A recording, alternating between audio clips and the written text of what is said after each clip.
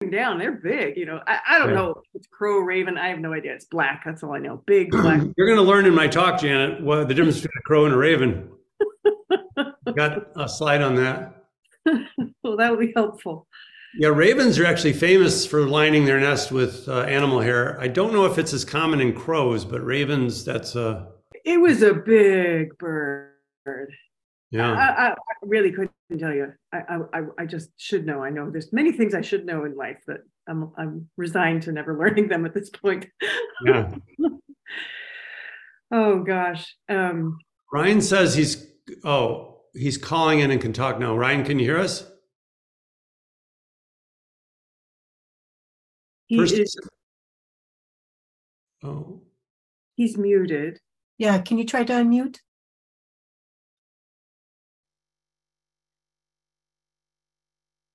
well, we can't hear you, Ryan, if you're talking now. If you can I hear us. can't unmute him. I can't. Let me try asking him to unmute and see if that does anything. Does he have a speaking part? He could if he, I mean, I thought for Brendan and Ryan, I would just, we could. How about this? He's Does this work? Yep, we can hear you now. Hello?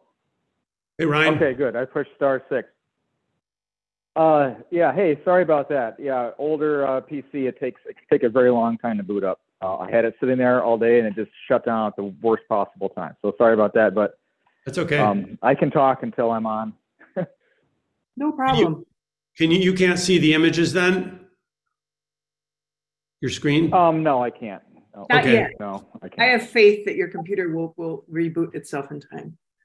Yeah, and if not, I think, Janet, you're going to read questions once we get to the end of the slides. Yep, and then, you can see how we do it. So the and for some of these comments, I'm going to click answer live and then done. Go Red Wings. All right, so we are live streaming now on Facebook, all right, Ralph has put a comment in here.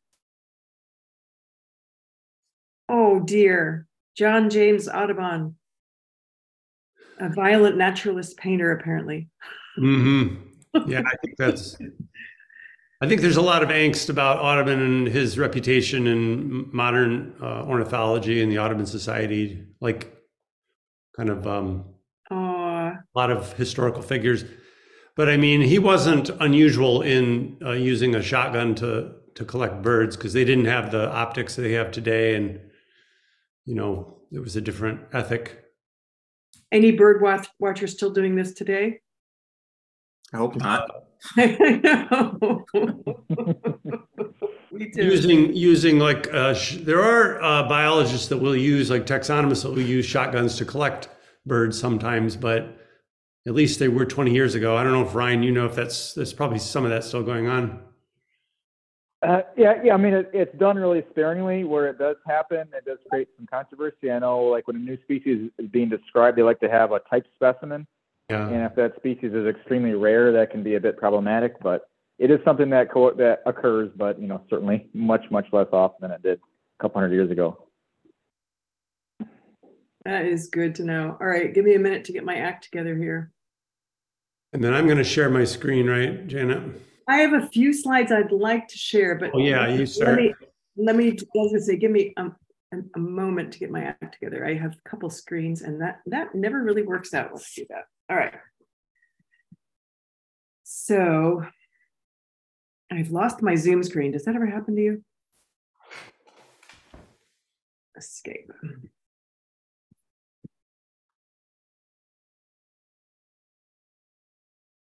Can you guys still hear me? Yeah. I don't know what happened to my Zoom screen. You have that little zoom in the bottom that you could click on to bring it back up? I'm working on it.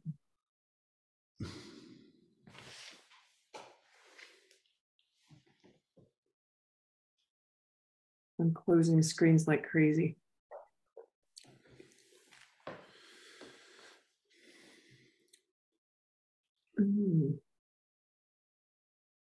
No, I think I'm gonna I'm gonna begin without sharing my. Sometimes I feel like these things happen for a reason, and I did have quite a few.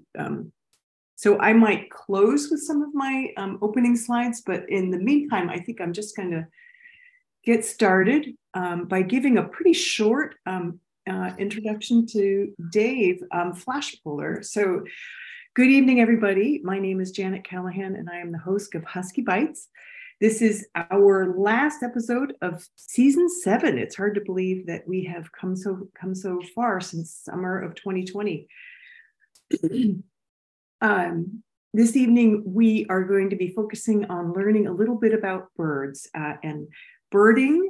And to lead us off in that effort, we have David Flashpohler, who is serving right now the College of Forest Resources and Forest Sciences and Natural Resources. I got it wrong. Forest Resources and Environmental Sciences. Okay, as interim dean, and where he is also a professor. And with that, I'm going to leave you to say a little bit more about yourself, David, and turn it over to you. Okay, thanks, Janet. And I really appreciate being invited to do this. When I think you invited me back in like September, and I thought, oh, April, that's forever. And here we are. We made it. So.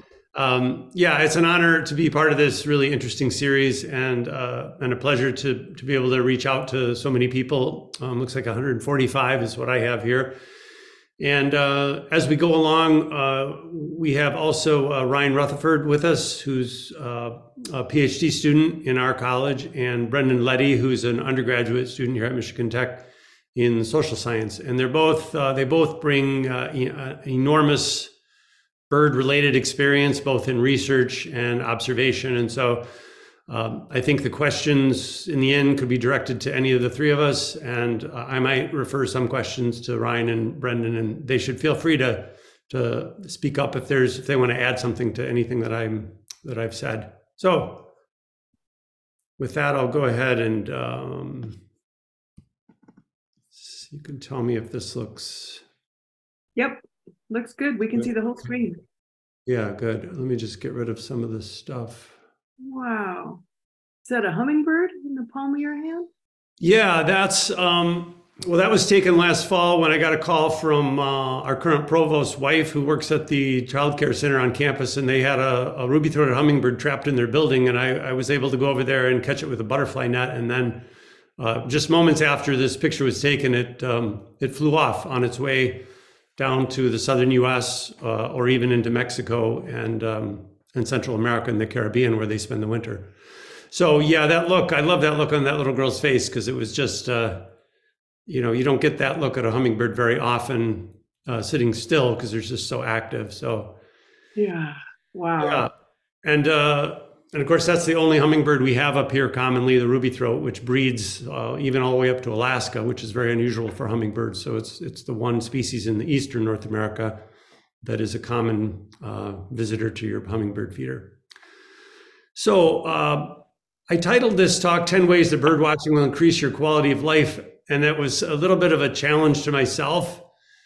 Because this isn't, I'm a scientist, I'm an ornithologist, but I'm really, this talk is going to be a little bit of science and a little bit of sort of dabbling in areas that I'm not an expert in, but that I think I'm on pretty good ground. And I think Ryne and Brendan can add to this in terms of how paying attention to nature in general and experiencing nature in general, but birds specifically, has improve the quality of my life and my children's lives and a lot of other people around me. So I'll just go ahead and get started. Or maybe I have to, hold on. There we go. So just to complete the introduction, there's a picture of my ornithology class last spring with Ryne as the TA down in the Baraga Plains, looking at a spruce grouse, or a couple spruce grouse that I think we spotted there. And over on the right is Brendan in Horicon Marsh, which is a beautiful wetland complex managed by the Fish and Wildlife Service down in Wisconsin. And then below is a picture of the field ornithology class that Ryne and I and Brendan actually took out to Whitefish Point last year. And I want to acknowledge, first of all, my parents here pictured when they were much younger than I am now, maybe about Brendan's age. And my father there, Ron Flaspohler, and my mother, Helen Flaspohler, or Morrison was her maiden name, who really I attribute to them a lot of the happiest things in my life that they introduced me to, including the natural world and birds. And then also my wife, who's a painter, and she wouldn't probably call herself an ornithologist, certainly, might not even call herself a birder, maybe a casual birder, but she does is a painter, and she incorporates a lot of natural themes into her work. And if you're interested, she has 4 pieces currently hanging at the faculty show at Finlandia University right now. And also last week during the talk by John Jacek in the Seaman Mineral Museum, the subject of Aurora Borealis came up. So I have a neighbor here who's quite a talented photographer, and he shared these 3 photos of the event of just a week and a half ago, which was said to be the best aurora in 40 years in this area. So these are pictures from the Copper Country of that event, which was, sadly, I slept through the whole thing. I don't know, Brendan and Ryne, did you guys see this? I went out to McLean. No, unfortunately. But I was like nothing I've ever seen before in my life. I can't, that was phenomenal. Yeah. So anyway, I just shared that because we promised to share those last week. So to get back to birds, a little bit of history. The history of human-bird interactions goes back well over 100,000 years. Some of the early evidence was jewelry that was made from the talons of some European eagles. More recently, cave art has been found depicting birds, in addition to the kind of the famous depictions of horses and woolly rhinos and various Pleistocene megafauna from Europe. And the use of, so that's an owl there, in an eagle owl image from France in the middle. And then, of course, birds have been used as symbols and continue to be used as symbols of everything from peace with the dove on the left, and war with eagles often, or other birds of prey, used that way by nations historically and even today. The Great Seal of the United States kind of incorporates both the bald eagle, our national bird, and then also the our national symbol, the olive branch on the left there, and then the arrows on the right. So these are just some places that birds pop up as used symbolically, and flags are another way that human beings have used birds and their kind of symbolic value. And these are just 6 examples of many that are found in countries around the world. Really diverse range of birds here. There's an eagle there for Mexico, a condor in Ecuador, an albatross in Kiribati, which is a South Pacific island nation. Uganda has a crane, and then a parrot in Dominica, and then the quetzal, which is a kind of trogon from Central America there for Guatemala. So with that idea of birds as symbols, I was going to just pause a moment and see if people can think about how many bird species they can name that are commonly used as sports. These are modern sports. They could be college teams or professional teams. And I was going to have people enter in the chat, but I think technically it's a little bit easier if you just think about it a little bit, and then I'll share a brief list. And if anyone has anything that they want to add, does anyone want to shout out a couple of them here that has the ability to shout out? The Orioles. Orioles, Baltimore Orioles, yeah. And even Orioles are used with a lot of high school and college teams. Red Wings, technically. Yeah, Red Wings, yeah. Red Wings, yeah, that one I didn't think of, but that's a good one we were talking about earlier. I don't know what species the Red Wings belong to, but you'd have to dig into the history of that hockey team. So yeah, Eagles. We got Eagles, we got Cardinals, Hawkeyes in the Q&A. Oh yeah, good. Yeah, Hawkeyes, Iowa Hawkeyes, who lost that game last night, unfortunately. Aren't there penguins? Aren't penguins a team, or am I making that up? Yeah, is it the Pittsburgh Penguins, I think, is a hockey team? Yep, Pittsburgh Penguins. But they're probably not birds for all I know. Oh, they're birds. They're very unusual birds, but yeah, flightless birds. And I don't know if you're paying attention to the March Madness, the men's team from the Florida Atlantic were the Owls. So that's another example, Roadrunners, Blue Jays.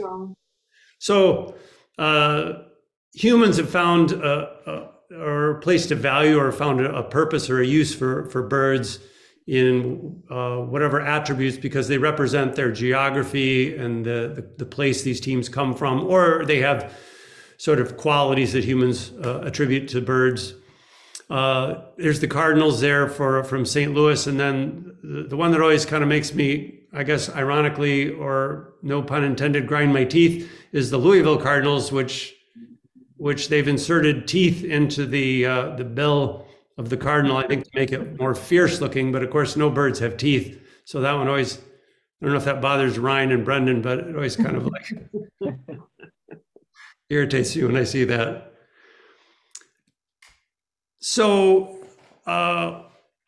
why birds? I mean, biodiversity is an enormous, wonderful attribute of our planet. And birds, with about 10,000 species, are certainly not the most diverse group compared to arthropods and even fish. But for terrestrial vertebrates, they are the most diverse group. So they, for reasons of their history and their ability to disperse widely and go to all corners of the earth, they've represent an enormous amount of diversity that I think inherently makes them interesting to study.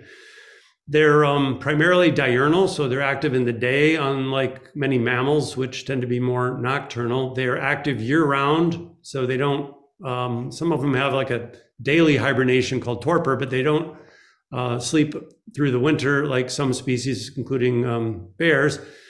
They're colorful. Their eyesight is very similar to ours, even better than ours, a wider range of color vision, but it's similar, and consequently they have their evolution has given them colors that we can appreciate. Penguins can't fly, and ostriches and other species can't fly, but most birds can fly, and that makes them interesting to humans, and humans have admired that for a long time. Birds are everywhere, not only geographically from both poles, so they occupy every continent, and they also live in everywhere from our beautiful UP forests to urban parks and even urban sort of concrete jungles. You can still find birds, house sparrows and pigeons and other sort of urban adapted birds. They're intelligent. They're some of the most intelligent creatures out there, on par or even maybe more with some of the great apes and dolphins and porpoises. You can actually attract them to your house quite easily, which isn't that easy to do with a lot of biodiversity, through feeding and also through plantings and gardening that favors the resources that birds are looking for. We're at a wonderful time technologically where birding has never been easier and identifying bird has never been easier. And I'll just give you an example of some of that emerging technology right now. It's an inexpensive hobby. You really just need a field guide and a pair of binoculars to get started. And binoculars are getting cheaper and better all the time. And there's a lot of evidence that birding and time in nature in general enriches your life and supports mental and physical health. I'll just play a quick vocalization of this bird, which is a very common summer bird here in the UP and throughout much of eastern North America. Track 14, American woodcock painting an aerial display. So if you ever have the good fortune to see an American woodcock male display, this is what they start with. And then when they take off, they do a kind of twittering sound. And the males are displaying for the females, and they display on kind of open grounds, openings within forests. And the American woodcock is a very, I would have to say, I don't use the word weird very often in a scientific lecture, but it's a sandpiper that lives in the forest, has all kinds of unusual adaptations to that lifestyle. But most people don't typically picture sandpipers in this kind of environment. And this is one of my grad students here releasing a woodcock that they caught last year, and camera work's a little shaky, but there you can see it take off. So just a fantastic little bird with a lot of charm to it. Track. So I'm going to play just a short video here. This introduces you to some of that technology that I mentioned. And this is an app called Merlin. And this is just about 2 minutes, but it utilizes a lot of the latest computer learning technology to help people learn bird song. So I'll just play maybe part of this or all of it. Here we go.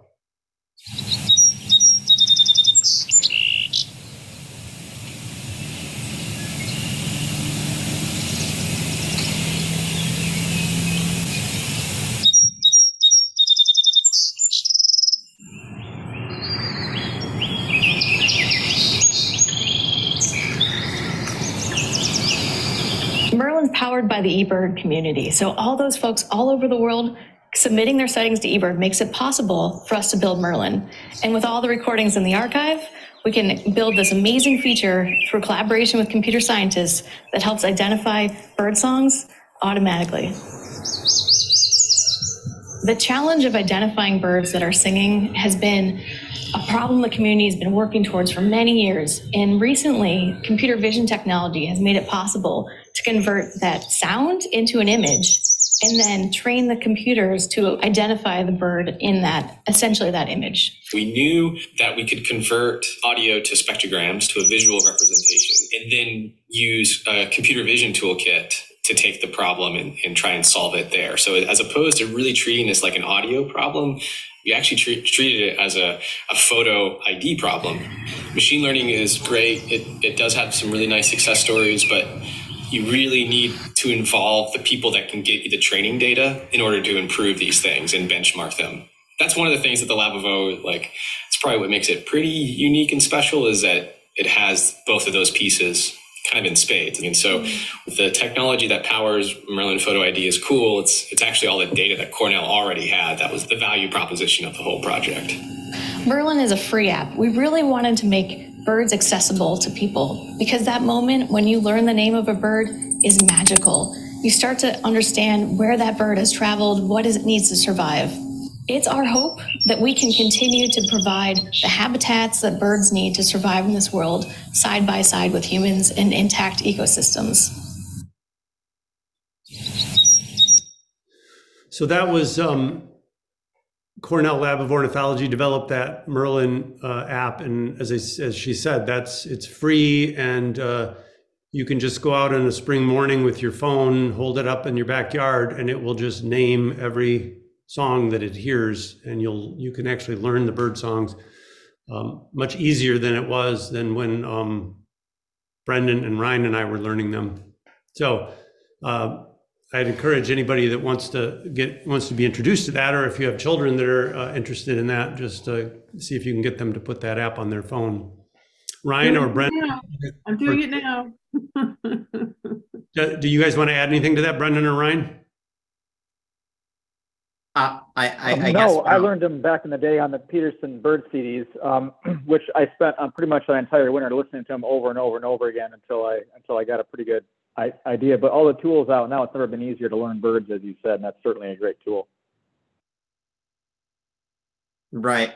I was a relatively similar way with I think I had a Audubon bird app, and that just had recordings. It didn't have the technology to record an ID for me. I just had to repeatedly listen to the song over and over and over again, and then eventually it just kind of clicks. And then once you hear it, you go.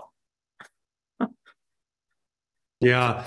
And I was just down in Costa Rica over this last spring break, and it has almost all the birds of Costa Rica in Merlin now too. So I don't know how much of the world is covered by that, but it's really pretty astounding. It's like, I remember this technology being talked about 10 or 15 years ago, and a lot of people didn't think it was going to happen, but it's happened. So just two other pieces of information, and then I have another song quiz for you.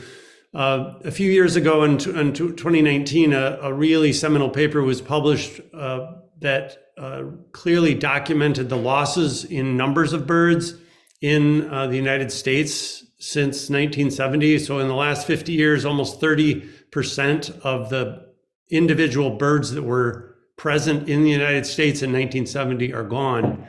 So this doesn't mean that species have necessarily gone extinct. It just means that there's 30% fewer robins, 30% fewer of many different species. So that was really alarming. It didn't surprise anyone who pays attention to bird conservation, but it was a very rigorous study that has data that goes back all the way into the late 60s, I think, but certainly since 1970. And the reasons behind that we can get to in the question and answer if people want to. And then I wanted to mention one more thing. I've never had introduced Taylor Swift into my talks, but there was a great essay last fall written by a naturalist talking about how really documenting the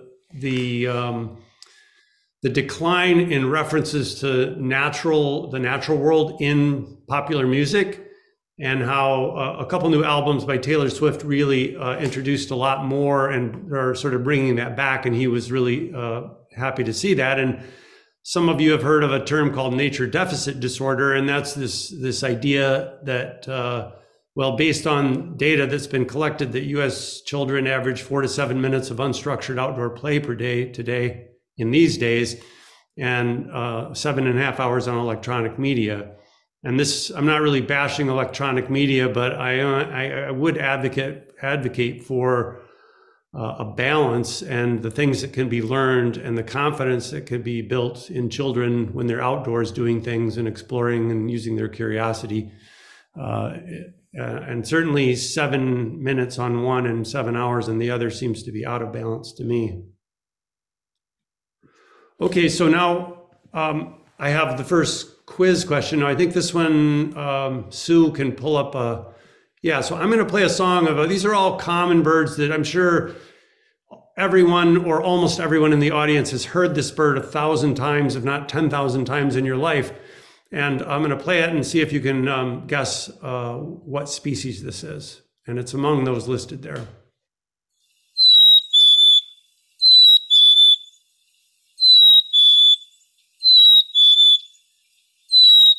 Okay, I see the answers are coming in fast.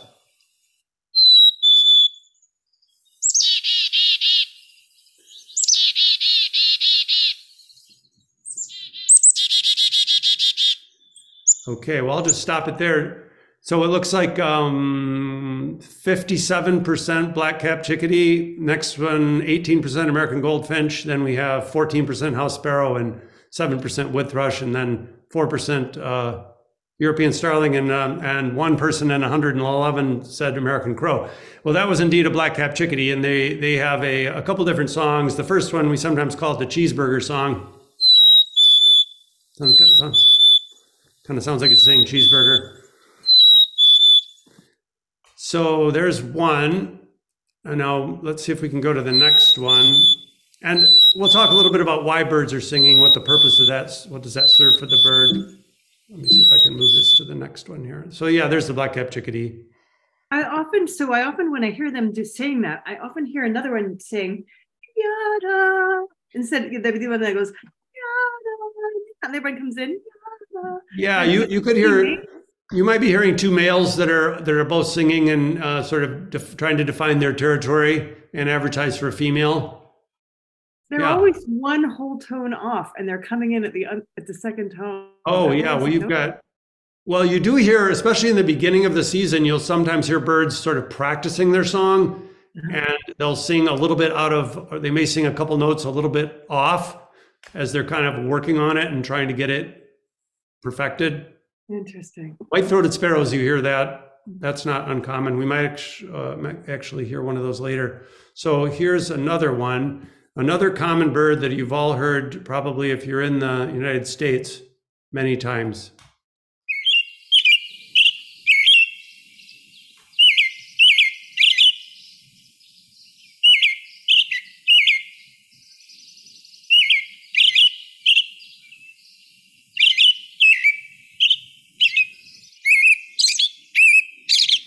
I heard this bird singing just today in my neighborhood in Hancock, Michigan. Are the robins back? Yeah, they're coming back right now. They're not abundant, but there are some certainly. Okay, so that looks like I'll stop that there, and then that one people did well with 74% said it, American robin, and I'll pause that. And then we had a few American goldfinches. So it's really that kind of cheer up, cheerly, cheerio, that kind of sing-songy, cheerful quality that tells you that's an American robin. And I've given sort of a habitat indication with the photos. I mean, everywhere from, you can find American robins nesting in old growth forest in the UP, and you can find them in your yard nesting, you know, on your utility light. So they're very plastic in terms of their habitat affinities. Brendan or Ryan, you want to say anything about robins? Yeah, mine came back a couple weeks ago, and they're coming back in larger numbers. This is their time. Nice to hear them. Most likely early in the morning. They stop singing a little later most of the time. And come June, when the rest of the birds are singing, you don't hear them as much. You know, they're sitting on nests, and they'll often have two broods throughout the year.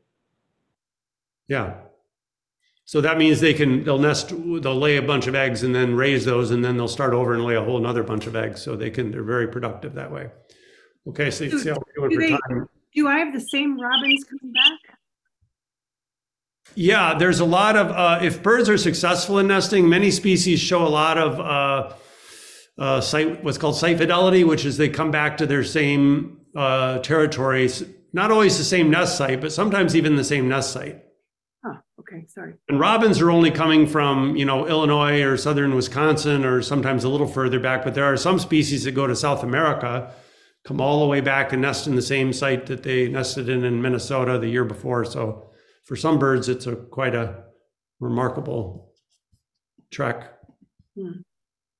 Okay, here's one here now. This one, I would say when I get questions about songs in the UP, this one comes up very often because it's a little bit of a harder bird to see.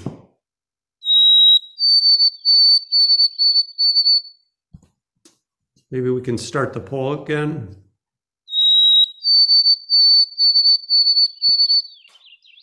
I don't think you gave me that poll question. Oh, didn't I? No, Okay. sorry. That's okay. That was my fault. Actually,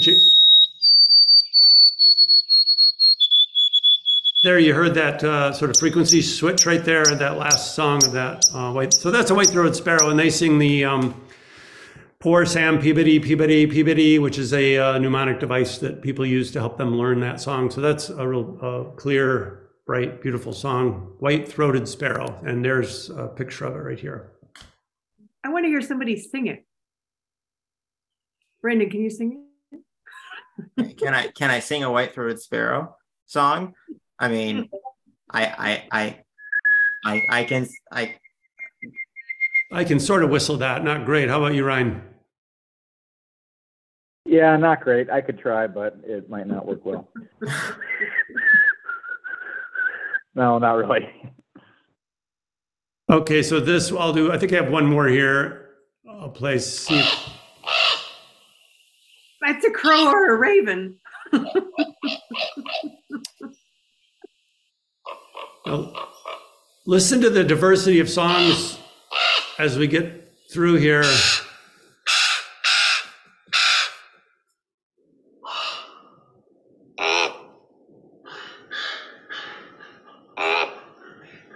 They're kind of scary. They make these like hollow log.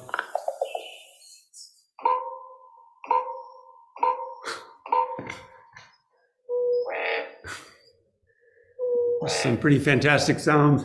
Yeah, they have it's a common raven. It looks like 53% of people got that, and most other people chose the crow. So those two songs are similar. The raven's is almost always deeper and more guttural, although there is a little overlap between them sometimes. So that's a common raven. And there's a raven, and they're more of a kind of a deep forest wildland bird than a crow is. They don't we see them here in Houghton and Hancock, but it's only because we're so close to the kind of closed forest that the ravens like. And they're usually just kind of flying over. And there's I promised Janet I'd show you some pictures of ravens and crows and how you can tell them apart. And some of it is the size of the bill, and then also the shape of the tail. You notice is much more kind of a no, it was a raven who came down for my dog hair. Definitely. Yeah, well, they would love that. Ryne, do you know if crows line their nest with hair the way ravens do?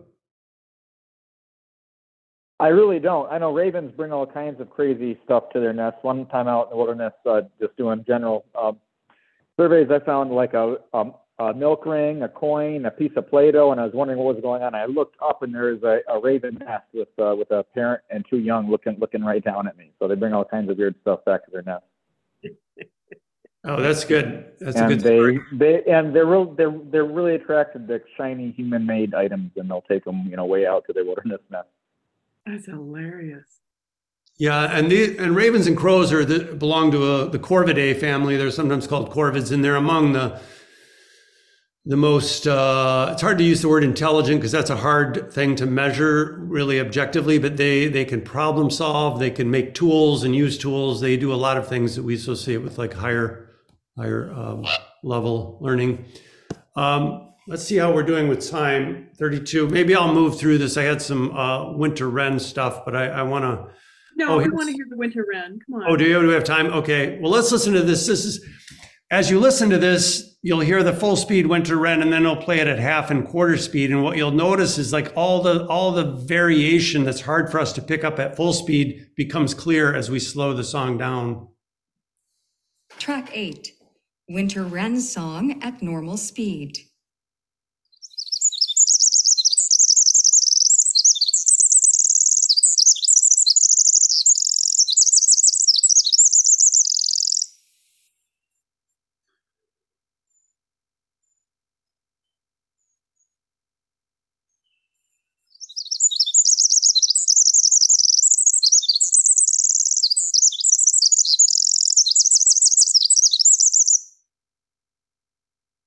Winter Wren Song, 1/2 normal speed.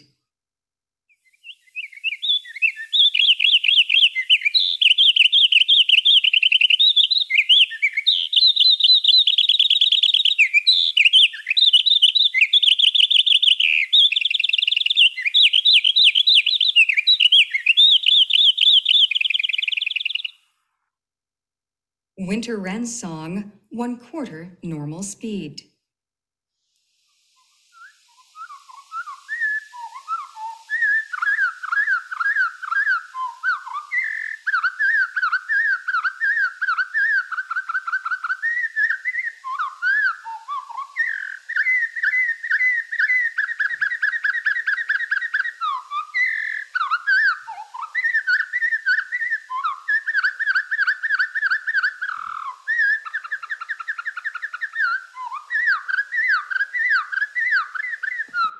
So what you can kind of appreciate better at those slow speeds is just how complicated that song is and what the bird is doing with like little repeated sections and then variation and then other repeated sections, very much like a jazz musician, and never singing the same song twice. So they're constantly changing it and varying it, and really, the winter wren, and it's also one of the longest duration songs of any bird in our area.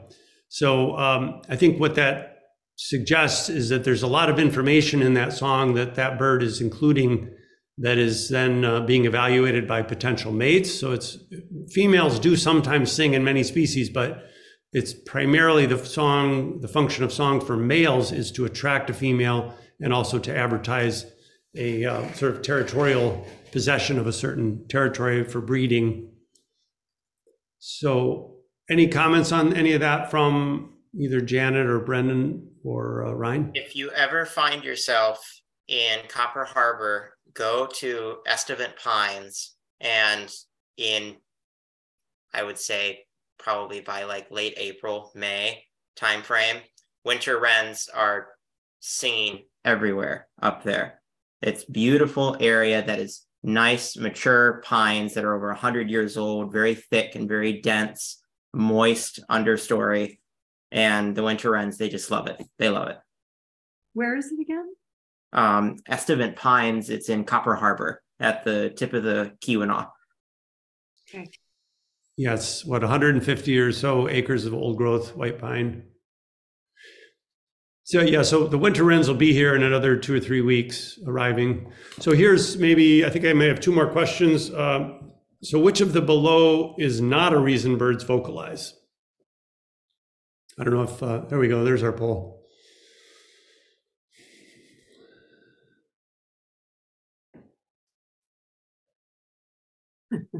Maybe I sort of gave this one away already.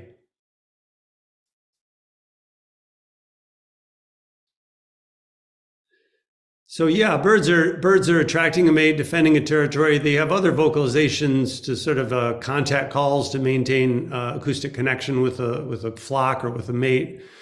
And sometimes they'll vocalize different sounds to frighten away predators, but they're certainly not doing it for our benefit. However, we're the lucky, we're in a lucky position that we can enjoy that beautiful song of so many birds. So, but that's a little bit of on why birds sing and the functions of song. And then this is the last poll, I know.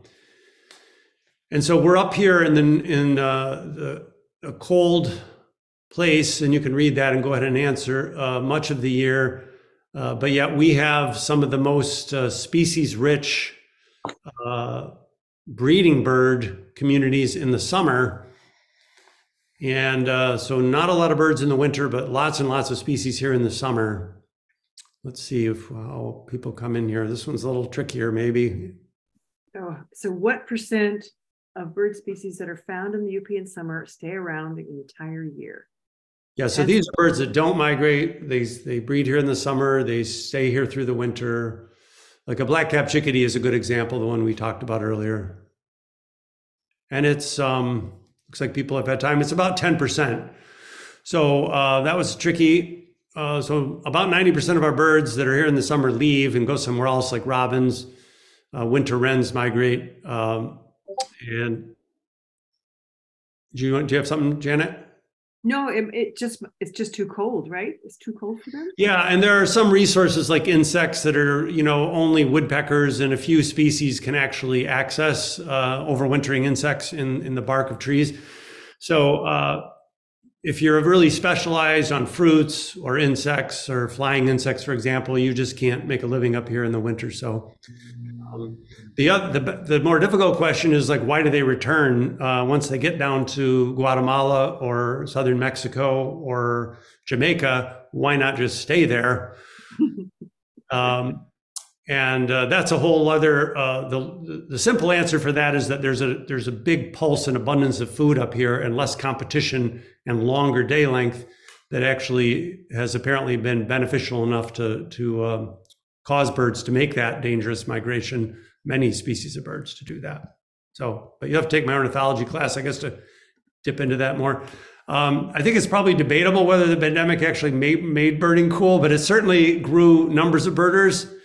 There were a lot of people who were stuck inside looking for something to do that was less social, and you could always watch birds out your window or take a walk and look at birds.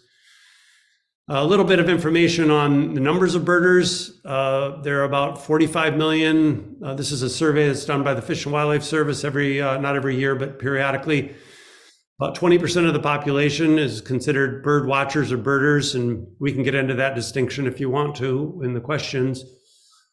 57 million people feed birds, and interestingly and really positively, the majority of birders are females. So it's a recreational activity that's accessible to anyone, and you don't have to live in a wilderness area. You can bird watch in Central Park in New York, and you can watch birds almost anywhere, and you can see a little bit of a breakdown on the age. Birders do tend to be older, although hopefully that's changing, and more young people are getting into it as it becomes more cool.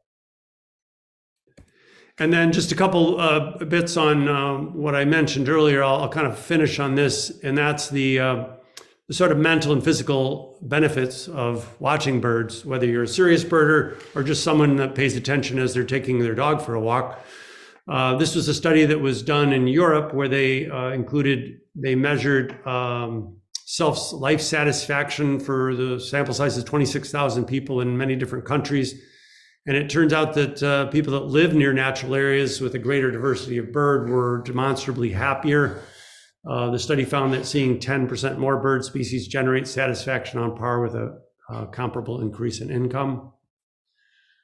A study published in 2021 found that hearing or seeing birds improves people's mental well-being for up to 8 hours. I mean, there's a reason I think people have set aside parks throughout urban areas because there's sort of a intuitive understanding that people need those places to walk and to encounter the natural world, even when most of their world is the built environment. So just quickly, exposure to nature has been shown to promote recovery following surgery. That was a really groundbreaking study. You can look that up yourself if you want. Lower blood pressure, relieve stress, increase positive mood, reduce mental fatigue, reduce crime and aggressive behavior, and contribute to personal and community identity. So birds are a part of that. They're not, nature is a broader term, but birds are certainly an important part of what people enjoy when they're outside. So just to kind of finally review, birds can be found everywhere. They're intelligent, they're beautiful to see and hear. They can lift your mood. I think this one's really profound. I spent a sabbatical in Hawaii, another sabbatical in New Zealand, where very few of the birds migrate. Nothing really migrates except for a few shorebirds in Hawaii. And I found I really missed this time of year when nothing really changed in terms of the bird life around you. And here in the temperate zone, that sort of cycle of renewal every year with the return of birds is really something I enjoy a lot. And I love this example. The next time you feel like you're struggling or you're getting cold out in the winter, think about a chickadee out there all winter long with no warm place to go. Their body temperature is 104 degrees Fahrenheit inside. They have to maintain that day and night, and they weigh the same as 2 quarters. So think of the determination and the perseverance and the resilience that it takes to fuel that kind of metabolism all winter long, day and night, day after day. Birds watch and recognize individual faces. I'll skip over that, but that's a really interesting discovery from crows a few years ago. I've always felt, I don't have any proof of this, that watching birds improves your visual acuity and your awareness of everything around you. Training your eyes to watch for movement, I think, helps you when you're sort of turning out into traffic even. That is completely untested. I'll be the first to admit that. But I think that kind of sensitivity to what's around you that comes with birding has a lot of other benefits in other parts of your life. Finally, birding takes you to places that are good for you to go, from urban parks to natural areas, and something you can do your entire life. So how do you do it? You can download Merlin, buy an old-fashioned field guide if you like. There's a lot of citizen science using eBird that people participate in. Binoculars are cheap. I think I mentioned that. And then here, this is the last one I'll share. This is a local webcam. If you go onto this website in the top right there, you can watch right now 24/7 a pair of great horned owls that are sitting on 2 eggs right here in Hancock, Michigan. And that's a real fun to watch that nesting effort that the owls put in to raising those chicks then and bringing them food. So I'll end there and see if Ryne or Brendan want to add anything or open it up to questions. All right, and I'm going to chime in with just a few remarks. So first of all, audience, you can ask questions by typing in the Q&A, and so start looking through David and Brendan just to decide what questions you want to answer. And if you want to answer it, you're going to click answer live, and then we'll answer it kind of next. So let's just do one at a time. So while you're taking a look at the questions, I just have a couple of things to say to the audience. First of all, thank you, audience, for being with us today and all season. This is the last Husky Bites Zoom webinar that we will be having this season 7 this spring. So that's the first thing. Thank you. Second thing is anybody in the Nashville, Tennessee area, or anybody with a son or a granddaughter or anything like that in that area, I will be there on April 20th. We're going to be having an alumni reunion event. And I'm mentioning it to you because I mentioned one of these when I was going to be in Texas, and one of our listeners sent his son and granddaughter to meet me there. And it turns out this granddaughter is going to be coming to Michigan Tech to study one of our chemistry majors. So April 20th, 6 p.m. Central Time, will be at Von Elrod's Beer Hall and Kitchen in Nashville, Tennessee. This is an event that is posted on the alumni events. And so you can just send me an email and I'll send you information about that. So another quick announcement is that our next Husky Bites, we're always invited to alumni reunion where I'm giving a presentation kind of in person, but we're also showing it remotely. So you have a way to participate in reunion, which is always right around the first weekend in August. And that will also be posted with the alumni events. And then finally, I wanted to just relay this anecdote from one of our wonderful alumni. So we sent him one of these stickers, and we're going to be sending stickers and a bookmark out. If you would like to get a sticker and a bookmark, we will be sending them to people who we have addresses for, who attended several Husky Bites. And if you haven't already told us your address, just drop us an email to engineering@mtu.edu with your address, and we'll be sending these in an envelope off to you just to thank you for joining us. But anyway, a little bit more about the sticker. So this is from Matt, who's one of our alumni in mechanical engineering. So just a short time ago, he gave his 6-year-old son a Michigan Tech sticker which we had sent him as a reward for chores. It was one of those parenting moments where you improvise, but this one was a hit, as he believes he's indoctrinated him to the idea of becoming a mechanical engineer. It's become part of his identity. So this 6-year-old put the sticker on his water bottle, which is a daily part of life in Houston, Texas. One of the few ways a 6-year-old can display tribal signals with a big smile. But he wasn't sure what MTU meant. When I explained what it meant and that it was my school, he says, "Okay, I'll go." And then his wife and him laughed out loud and said, "That was easy." But then this 6-year-old loves pictures of snow, so he hit the website to show him and found a beautiful picture of our NASA Mars rover. And he goes, "Oh, I'm totally gonna go." So I just want to let you know, we will be sending stickers out to folks for which we have your address. And if we do not have your address, just send it to us, engineering@mtu.edu. And finally, Matt concluded, basically, Janet, I know April's tough. April and May is tough as the snow disintegrates and melts and goes away, but it is the birds come at this time. So that kind of perks us all up. All right, so with that, I'm going to turn it over. So thank you, everybody. And we're going to take questions now. And we will see you for season 8. Season 8 begins. I think I picked a deadline of this. We will be starting off. It's the Monday after Labor Day, which is, I forget, but it's in September. All right. Dave, Brendan, Ryne, do you see any questions you want to answer? Yeah, let me see if Ryne or Brendan see a question they want to start with. There's lots of other teams that have been suggested. Yeah, I saw that, Oregon Ducks.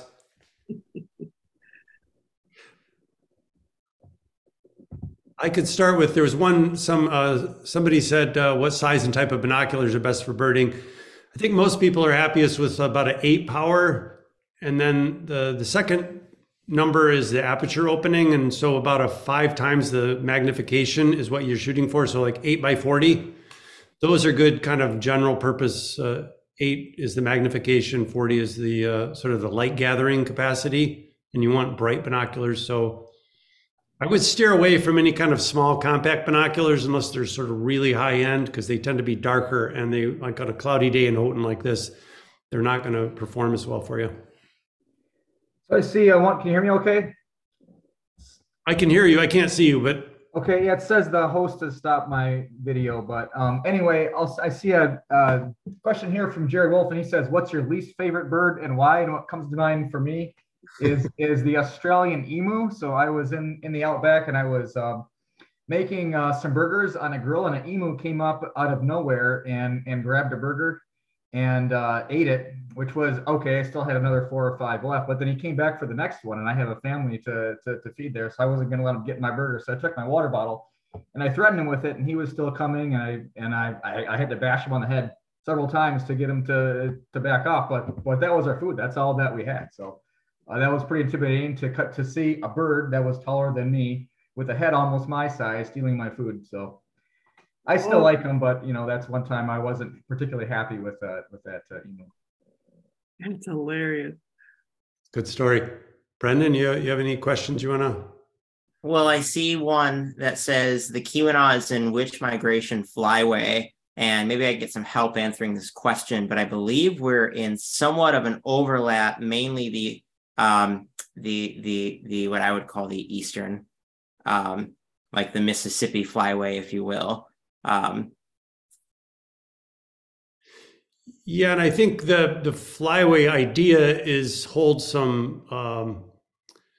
It's valuable for certainly waterfowl and birds that tend to follow sort of geographic features like rivers and coastlines. For most songbirds, like the birds that we were playing the songs for that migrate, they don't really restrict their movement or even become concentrated that much in a flyway. Oh, I can see you now, Ryne. So the flyway idea, I think, kind of came out of a lot of studies of waterfowl and maybe shorebirds to some extent. But yeah, I would agree. I'd say it's more of it's useful concept, but it doesn't say, all your migrants are going to follow this path or this path. Yeah. It just shows a path of concentration for certain taxa, as you alluded to.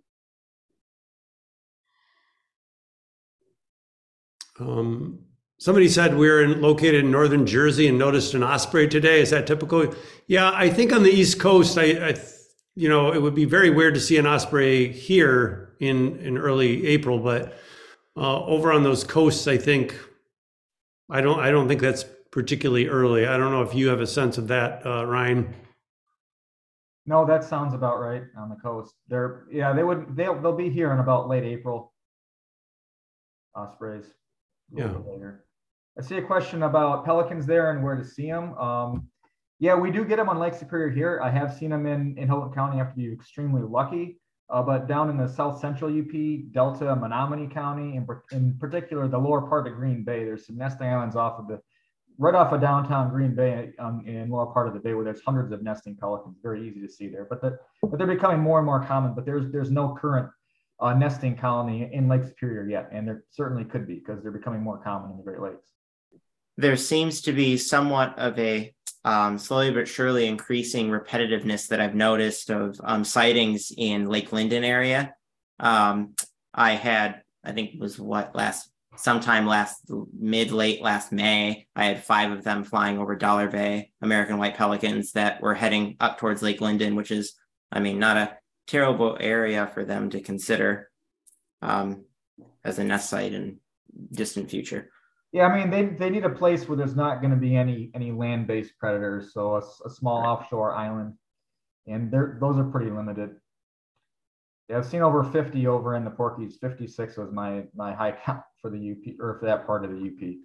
So they come through. They nest in the northern plain states, so more to the west. I think the late 80s is when they started colonizing the lower part of Green Bay, and they're becoming more and more common since then.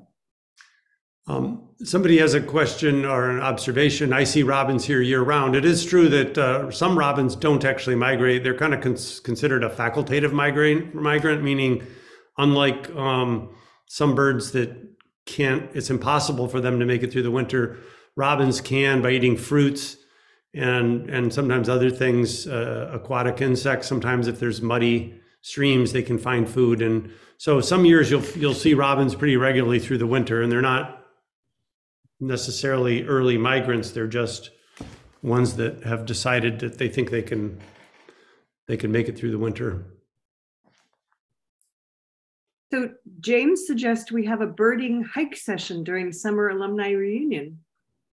David? That sounds fun. Yeah, I'll suggest that to Jen. I will take that as an action item, and so that might be volunteering you. Yeah, that sounds fine. I love to do that kind of stuff. Is that in what is that, September? It's early August. It's usually the first Thursday and Friday of August. Yeah. Yeah, we could go down to the NARA trails or somewhere, tech trails. I will send an email to her and copy you at the end of this. We're not promising it will happen because they have a lot of things they do during reading, but I think that would be really fun. That's a good idea. Yeah. Somebody mentioned we have crows here in Washington, not ravens, and then there's some other comments. I kind of skipped over that, but there was a really interesting study where they were capturing crows and banding them and releasing them. And they noticed that the crows that they had caught would scream and cry and put up a big fuss when the same person who had banded them showed up again, just as they walked under the trees. And so they did an experiment with masks and repeated it with different people with the same mask. And what they discovered is that crows recognize individual human faces. And they were really reacting to the person that had kind of caught them and persecuted them momentarily, and not much to people who they thought were friendly or not really representing that kind of threat. So so it really was like, it's your face. You're not just an anonymous human to a crow. You're actually an individual. Pretty interesting. There's so many questions out here. Andy wrote something that a really gross question that I'm not going to read, but it made me laugh. Can bald eagles poop a 50-foot stream? Can they what? Poop? He once saw a bald eagle relieve itself from about 50 feet up in a white pine next to a lake. Yeah. I know there's a really funny paper on projectile pooping in penguins. I think someone did their master's or doctorate on it, but actually showing, the force required to get just the right angle to make it just out of the nest, and it was this really complicated physics equation that they had incorporated into it, and they even had drawn diagrams of the penguins kind of bent over, relieving themselves out of the nest. Really what does this come to? All right, we have to change the subject. So is there any way to know what a specific bird song call means? Like if I hear it in the wild, can I know if it's mating, fighting, other communication, etc.? Definitely. I would say in most contexts, like a chickadee, when it's saying chickadee dee dee dee, that's not it singing to its mate necessarily. That is more so I would say a contact, or often aggression, if you will. If it finds like a eastern screech owl, for instance, that is like roosting in a tree, you'll hear a bunch of chickadees going at it. So yeah, they did. Actually, it was a really interesting study, maybe 10 or 12, maybe it's 15 years ago now, where they presented chickadees with different potential predators, from small owls, even smaller than a screech owls, and then up to bigger threats. And they learned that they sort of encode in the number of DDDDDs the degree of alarm, the degree of threat, because they're communicating to all their other chickadee flock mates. If it's a small owl, that's actually the most dangerous to a chickadee, because big owls wouldn't waste their time on a chickadee, but small owls would. And they were apparently represented the greatest threat to a chickadee. Did we answer this? Do we see sandhill cranes in Copper Country? We do, yeah. One good place to go would be Arnheim, or the South Sturgeon Slows. It's just south of the Baraga-Houghton County line between Chassell and Baraga. That's a great place to see cranes. Yeah, I just had a couple of them along Sturgeon River Road yesterday. Actually, there was two or three that were calling and walking in what little open grass areas have opened up. Yes, the Sturgeon Road is probably the best spot. You can get some really high count. You can see hundreds of them, probably in a few weeks when they really start staging. come through. I love this. Marcia says, the woodcock is nocturnal, correct? Now I know what makes that call I hear in the woods behind my house at night. Thank you. I sort of answered. Yeah, they are. I mean, they're active in the day, but they call mostly at night, right at dusk. So they're not easy to see, woodcock, and they're very cryptic. And I think somebody else, to take it back to the poop theme, somebody else asked a question: does a woodcock poop near its nest? And as Ryne sort of suggested with penguins, birds are actually very fussy about keeping their nests clean for obvious reasons, for hygiene and pests and bacteria and things. So they usually are pretty fastidious around the nest. Yeah, American robins actually, and I've seen this myself, it was quite horrid to watch as a, up and coming birder watching an American robin eating poop out of its young's nest, but they do that, from my understanding, as it's because it cleans the nest, and B, because it's protein. Well, a lot of songbirds will produce what are called fecal sacs, where all the excrement's concentrated in a little sac that the parent can fly off with. Oh, okay. And then drop it outside of the nest. Oh. Yeah, so their poop, instead of coming out liquid, it's like encased in a little membrane, and the parent can pick that up and drop it away from the nest. So yeah, that's another way to, and it's also probably reduces the whitewash indicator of a nest when they're trying to keep it hidden from predators. So I've noticed this too. I mean, so it seems like the robins come there, and then you have like 12 on your lawn or something like this, like a large number, and then they're there feeding, and then they a couple remain behind, right? So they do migrate in a group, I guess, right? Yeah. Hey, Jana, you got to become a birder. Look at what a good observer you are. A lot of people wouldn't even have noticed that. Yeah, because you're seeing the migratory push of many robins as they're moving and maybe choosing your yard for a few days, and then they disperse. But a few of them will set up territories then. All right. And there's a certain dense. Go ahead. One of our alumni notices this too. His yard is even healthier than mine. He had a quick count of over 60 of them in his yard. So I'm going to state the obvious. So using pesticides and fertilizers and stuff isn't probably helpful to our robins when they're trying to get worms and things. No. Which explains all the weeds in my yard, everybody. I'm trying to be healthy to the, Well, didn't somebody say a weed is just a plant that nobody's discovered a use for yet or something? But, I think diversity of plantings in your yard and using a minimal or no, herbicides and pesticides, I think that's good for a lot of biodiversity, but certainly for birds.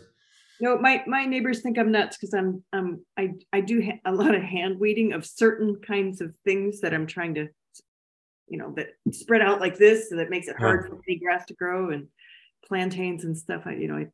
But I swear that's what the birds like. It makes, I think that's where the best worms are, is underneath those big leaves. So all right, I think we should begin to start thinking of wrapping it up. So why don't we all take one more question each all around, starting with either Dave or Brendan or Ryne. What bird tops your life bird list? Oh, that's a good question. I mean, if I'm to pick a favorite, I really can't. I mean, I love them all. Honestly, they all have their own sort of unique thing about them that you notice over the years in the field and being a citizen scientist. Yeah, and Brendan just assumes everybody knows what a life list is because birders talk about that so much, but that's just simply a list of birds that you've seen in your lifetime, and people have yard lists and they have county lists, and birders are big into listing. So that's what he's referring to there. Is just an eBird is a really useful way to do that. If you want to start a list, you can enter them in there and it'll just kind of automatically keep it for you. Ryne, do you have a question you want to tackle? Oh, there's a lot to choose from here, so it's hard to, people are going to be disappointed if their question isn't going to be answered. So I could answer. Leonard Bowman is asking, how do we know that birds have better eyesight than we do? How would you figure that out? And one way that people have done that is by looking at the density of rods and cones or light receptor cells in the retina of birds. And I'm forgetting the exact number. The one that's often used is a European hawk called a buzzard. It's not actually a vulture, but it's do you remember that, Ryne? Is it like 6 times as many or 3 times as many, the density of light receptor cells, which is probably analogous to kind of the granularity or the sort of density of pixels, maybe. Not only that, but their flicker fusion frequency is much higher. So the amount of images that they can see in any given second is much higher. So when they're flying quickly, they're able to make that turn at just the last minute. Whereas we would certainly miss it if we're moving that quickly and hit whatever target. So that's another element of visual acuity that might not get as much attention.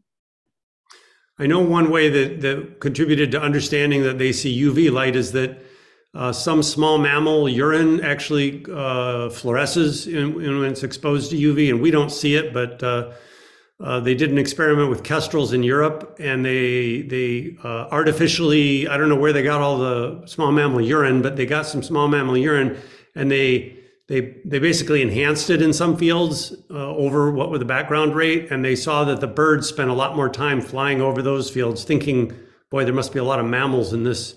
And it was invisible, the urine's invisible to our eye, but apparently those kestrels could pick that up. Oh, I'll be darned.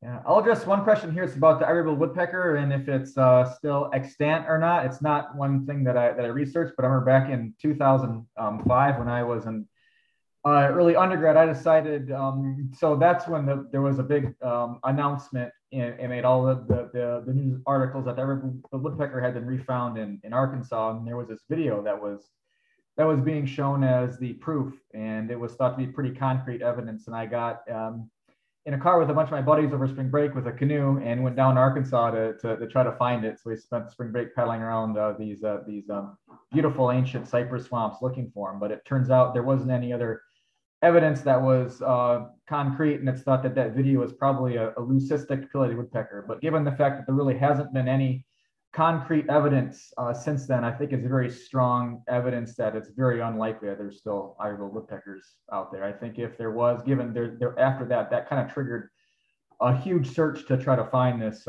amazingly large and elusive woodpecker, and there really hasn't been anything concrete since then. So I'd say they're very likely extinct.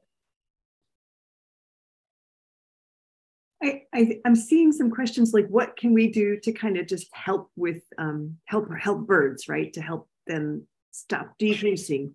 So let's imagine most of us are living in a suburban house somewhere. I mean, I know this is not very suburban here, but many people are probably in a suburban household. So what can your typical person do? Well, I mean, I think you can broaden your understanding of birds by just paying attention to them. You can, and I think that can lead to participating in your local Audubon Society, joining that. I mean, they do work to protect habitat for birds, and you can support rehabilitation. Some people are really love the idea of supporting rehab or helping injured birds recover and then be re-released into the wild. Don't let your cat outside. Yeah, you can certainly keep your cat indoors. Cats, I talked about that 30% of birds disappearing in the last 50 or 60 years in the United States, and cats are a big part of that, sadly, domestic cats that are outdoors. So we got a cat a few years ago, and I take it outside and put it on a leash and walk it, and my brother teases me about it. He said, the first time I saw it, he may be on this call, I think, he said, "Oh, you're one of those kind of people."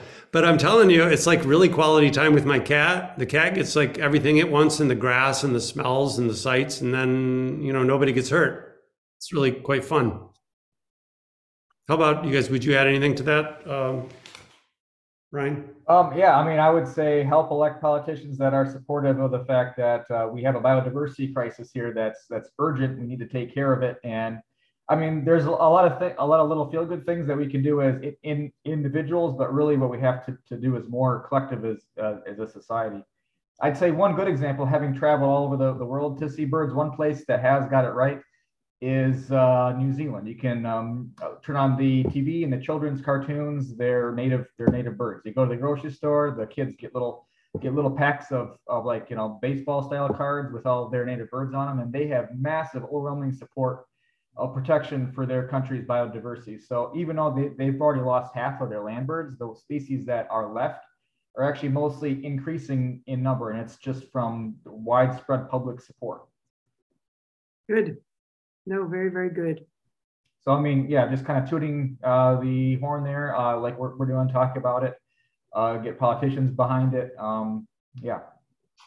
Well, and everybody loves birds. I mean, it was interesting just watching, Dave, I don't know if you noticed it, but as you were playing the bird songs, I was just noticing Brendan grinning, and of course I was smiling, and I bet everybody out there was smiling just to hear songbirds. I mean, you know, it has been a long winter here, so but yeah. You brought me joy today, so thank you. Oh yeah. And everybody, thank you for your time, and audience, you know, thank you for your loyalty, and for those of you who are joining us for the first time, this is a regular thing. We always learn something new, and I definitely learned a lot today. So really, really, really appreciate your preparation, and especially the songs. Thank you, David. Thank you. Yeah, Ryne. my pleasure. Thank you, Janet, for inviting me in, and thanks everyone. All right, we'll see you in the fall, first Monday after Labor Day, and have a good summer. Go Huskies.